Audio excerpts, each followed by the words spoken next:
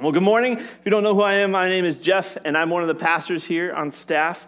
And we're glad you guys are here with us. Like I said, it's the first day of the Advent season, and we're starting off our new sermon series called The Weary World Rejoices.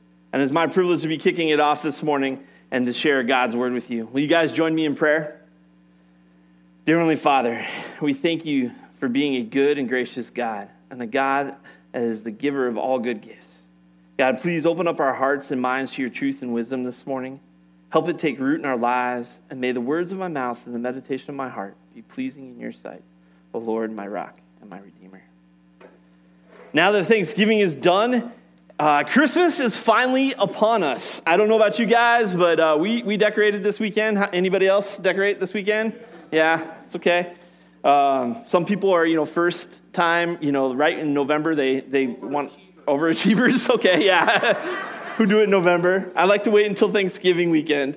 But for many of us, as we step into the Christmas season, it may seem like we enter into a chaos carnival that leaves us weary and stressed. We tend to overshop, overspend, overplan, overeat, overdecorate, overschedule, and overworry, and otherwise emotionally just implode. This time of year can be hard for a lot of us. For some of us, it's a really lonely time of year. And for some of us, it brings up painful memories. A time meant for rejoicing and celebration can easily make us weary. One of the definitions of weary is reluctant to see or experience any more of. I know most of us here don't want to experience Christmas season that way. We don't want to end up that way at the end of our Christmas time.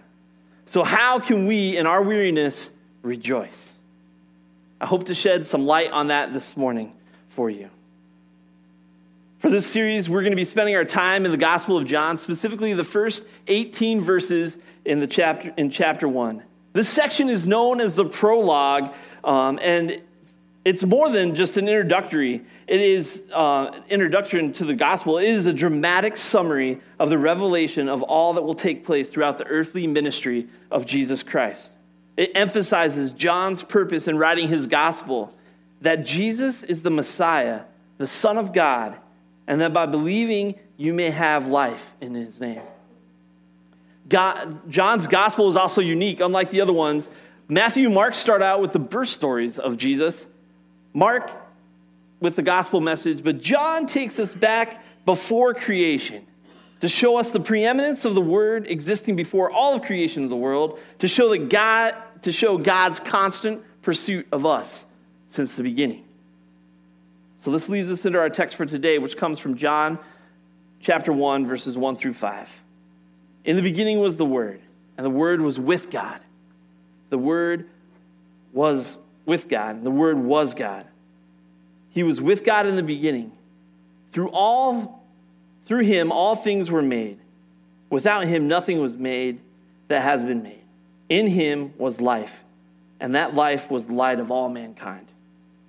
The light shines in the darkness, and the darkness has not overcome it.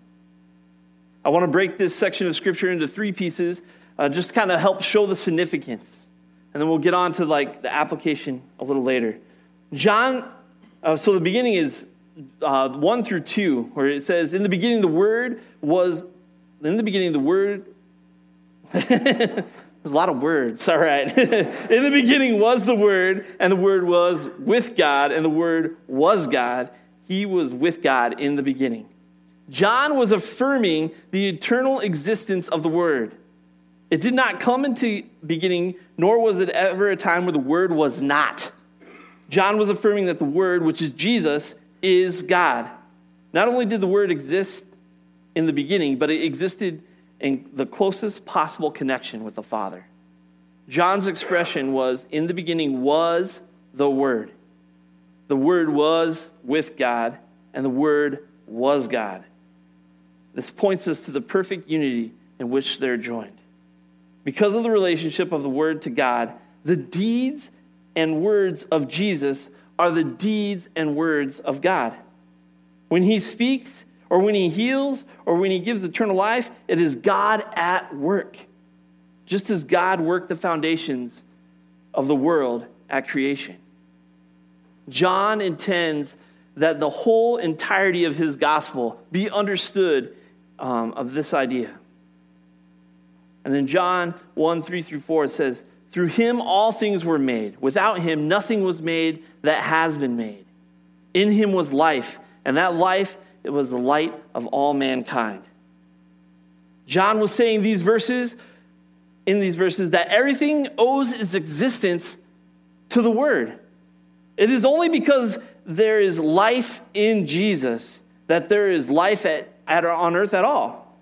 Life itself does not exist in its own right, though. Life is not even spoken about being made or through the Word, but existing in him, in Christ Jesus. Jesus is the source of all life. Everything has been made by and for him, and in him is life. Nothing has life except through him. What we see around us did not come into existence apart from the Word any more than what happened during creation.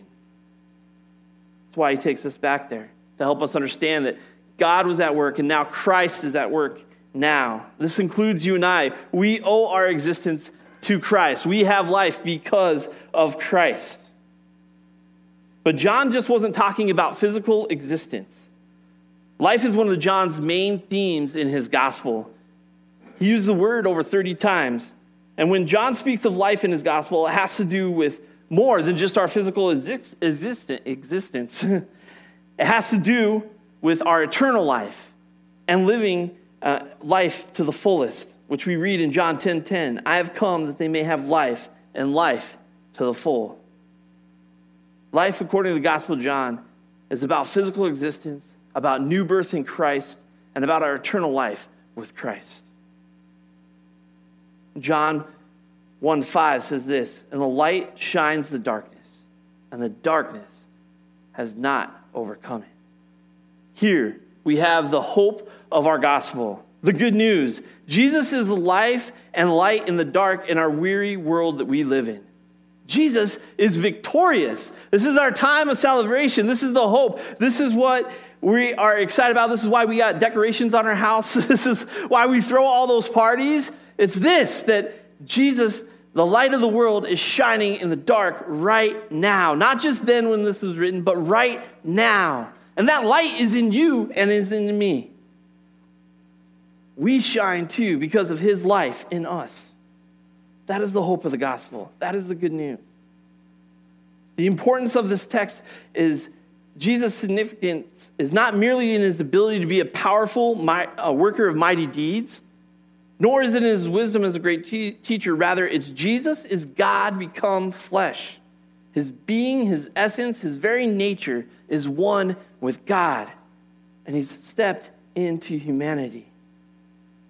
Jesus is stepping into the context of humanity to pursue his beloved, us, to give us life, to meet us in our weariness, to set us free from sin, to heal us from our brokenness, to redeem us.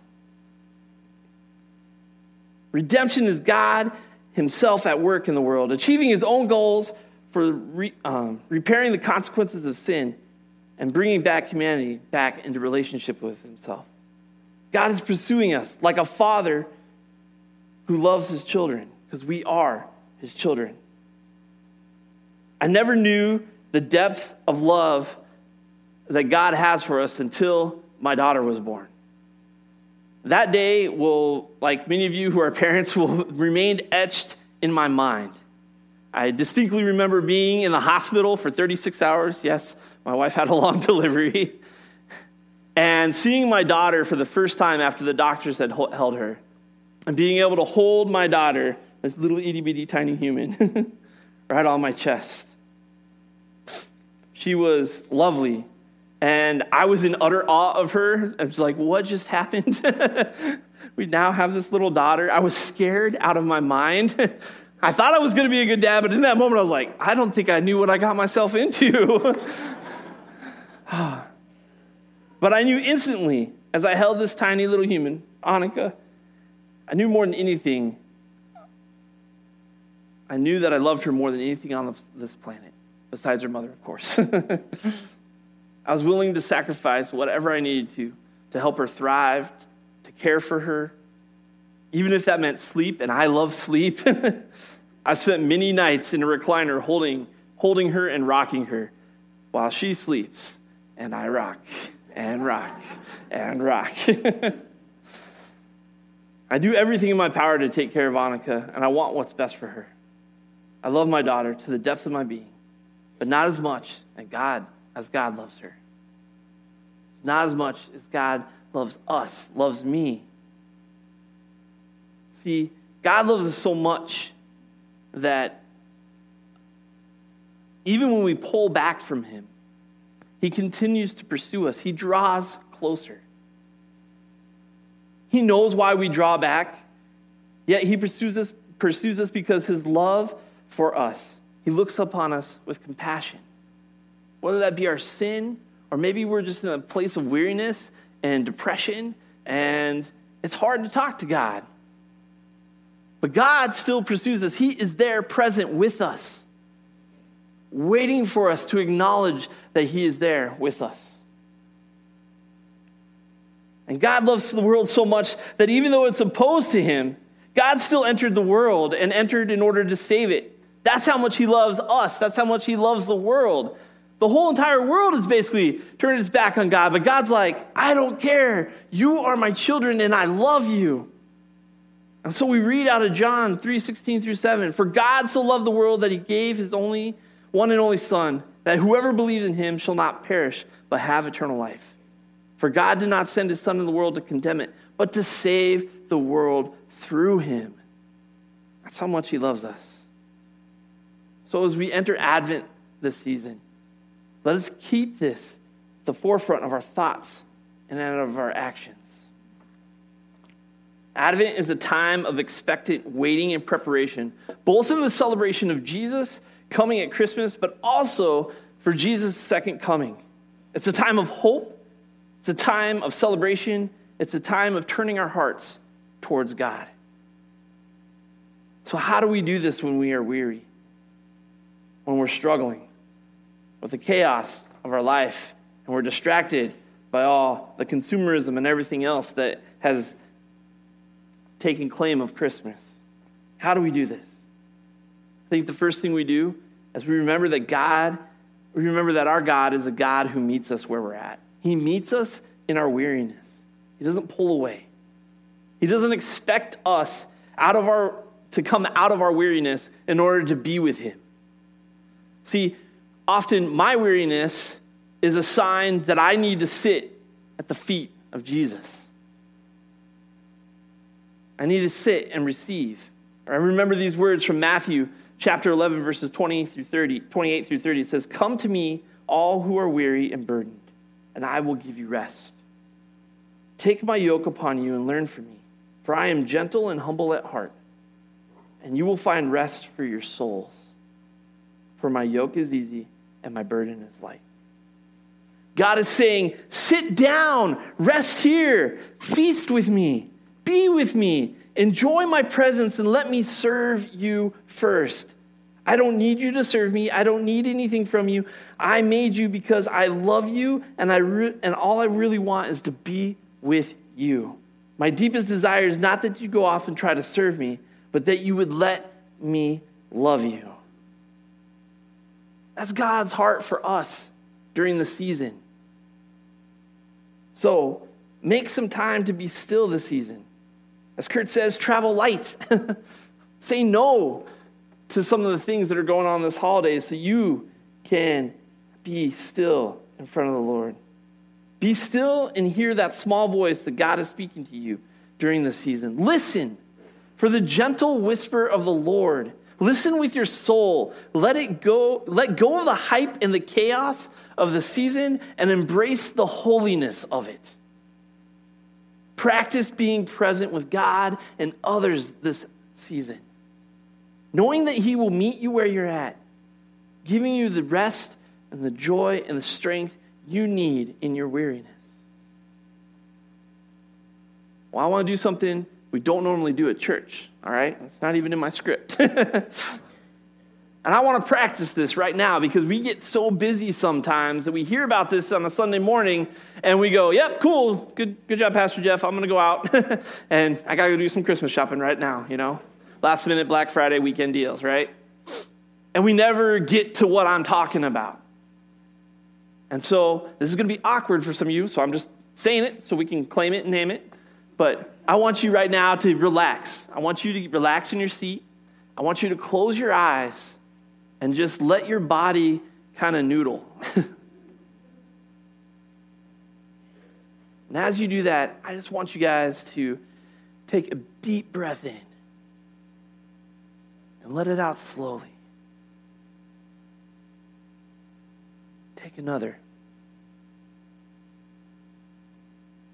Let it out slowly. Let's let the peace of Christ be upon your hearts this season right now. Continue to just take deep breaths in and breathe out slowly and rest in the presence of God. Listen for his still small voice for you right now.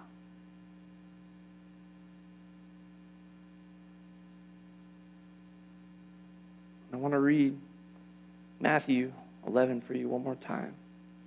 Keep your eyes closed and just take this in as Jesus is speaking this to you personally. Come to me, all you who are weary and burdened, and I will give you rest. Take my yoke upon you and learn from me. For I am gentle and humble in heart. You will find rest for your souls. For my yoke is easy and my burden is light.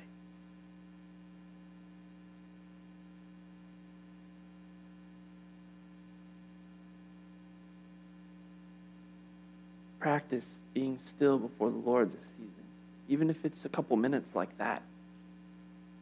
Hopefully that helps, right? I know I need this. My sister, who I'm really close with, and we love to keep each other, encourage each other in our relationship with the Lord, loves to spur me on in spending time with Jesus because she knows me because we've grown up together, right? So she knows when my weariness and when I'm troubled, she's like, have you just sat at the feet of Jesus? And I'm like, nope, I haven't right now. I've been too busy doing. She's like, I think you need to sit at the feet of Jesus. So take some time. Say no to things, even if it's for 5 minutes, so you can just sit in the presence of the Lord. For he is the reason why we're celebrating. For he is the reason that we have this season. And it's for him that we live our life. And once we do that, then we go. Then we participate in being the light of the world by pursuing others. Jesus came into this world to do the work of the Lord and redeem us, and we also participate in that holy work of the Lord. Jesus called us to be the light. You are the light of the world. So go, be the lovers and the givers of the world. Be the advocates, be the servers, be the foot washers, be the social justice warriors, be the peacemakers.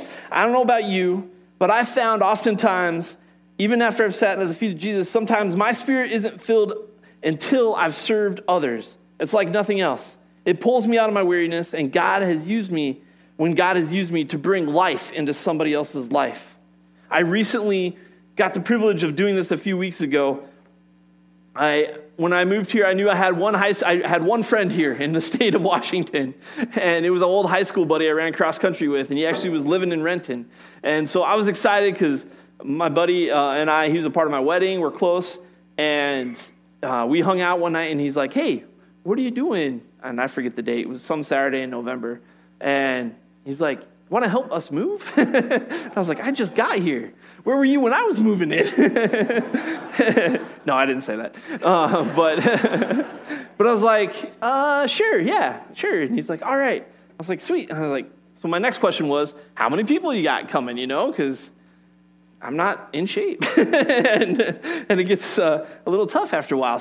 And he's like, you're my only person. I was like, oh, okay. I was like, sweet. So all day Saturday, right? He's like, yep.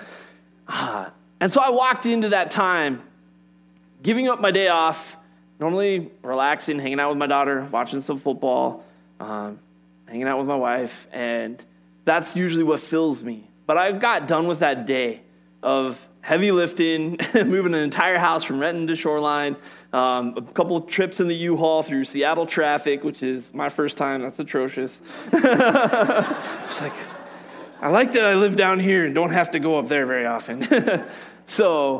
But after all that, I think I would be worrisome and tired and stressed. But I was so filled with the presence of the Lord because I saw how much it meant for me to help my friend Paul move. How much of a blessing it was to him and his wife, who just threw out her back a couple days before they were supposed to move. He needed help. And God allowed me to do that.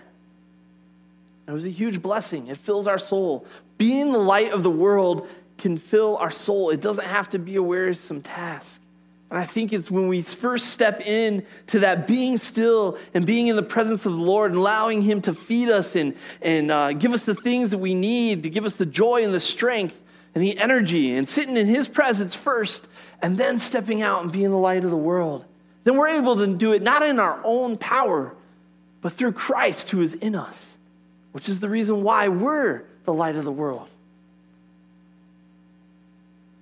So God has a crazy way of blessing us when we're trying to be a blessing to others. So my charge to you today is go be the light, but first sit in the presence of God this season. And as we continue to participate with Christ, we'll continue to do the work in the anticipation of his culminating work when he comes back a second time to do everything he asked us to do. So, you guys join me in prayer. Heavenly Father, we thank you that you are a good and gracious God. We thank you that you love us, that you meet us where we're at. You meet us in our weariness. You don't ask us to step out of our troubled times. And so, God, I just want to pray over the people this morning who are in that space right now. God, I pray that your healing hands would be upon their hearts, upon their souls, and that they would feel uplifted through your Holy Spirit's power this morning, Jesus. That they would feel encouraged by your presence in their lives. God, be with them. And for us who are feeling rejuvenated and are ready to go, God, help us be the light in the world. Help us seek those who are weary. Help us be a blessing to others as you have been a blessing to us. We thank you for this season. We thank you for the anticipation of waiting to be with you again. I ask this in Jesus' name. Amen.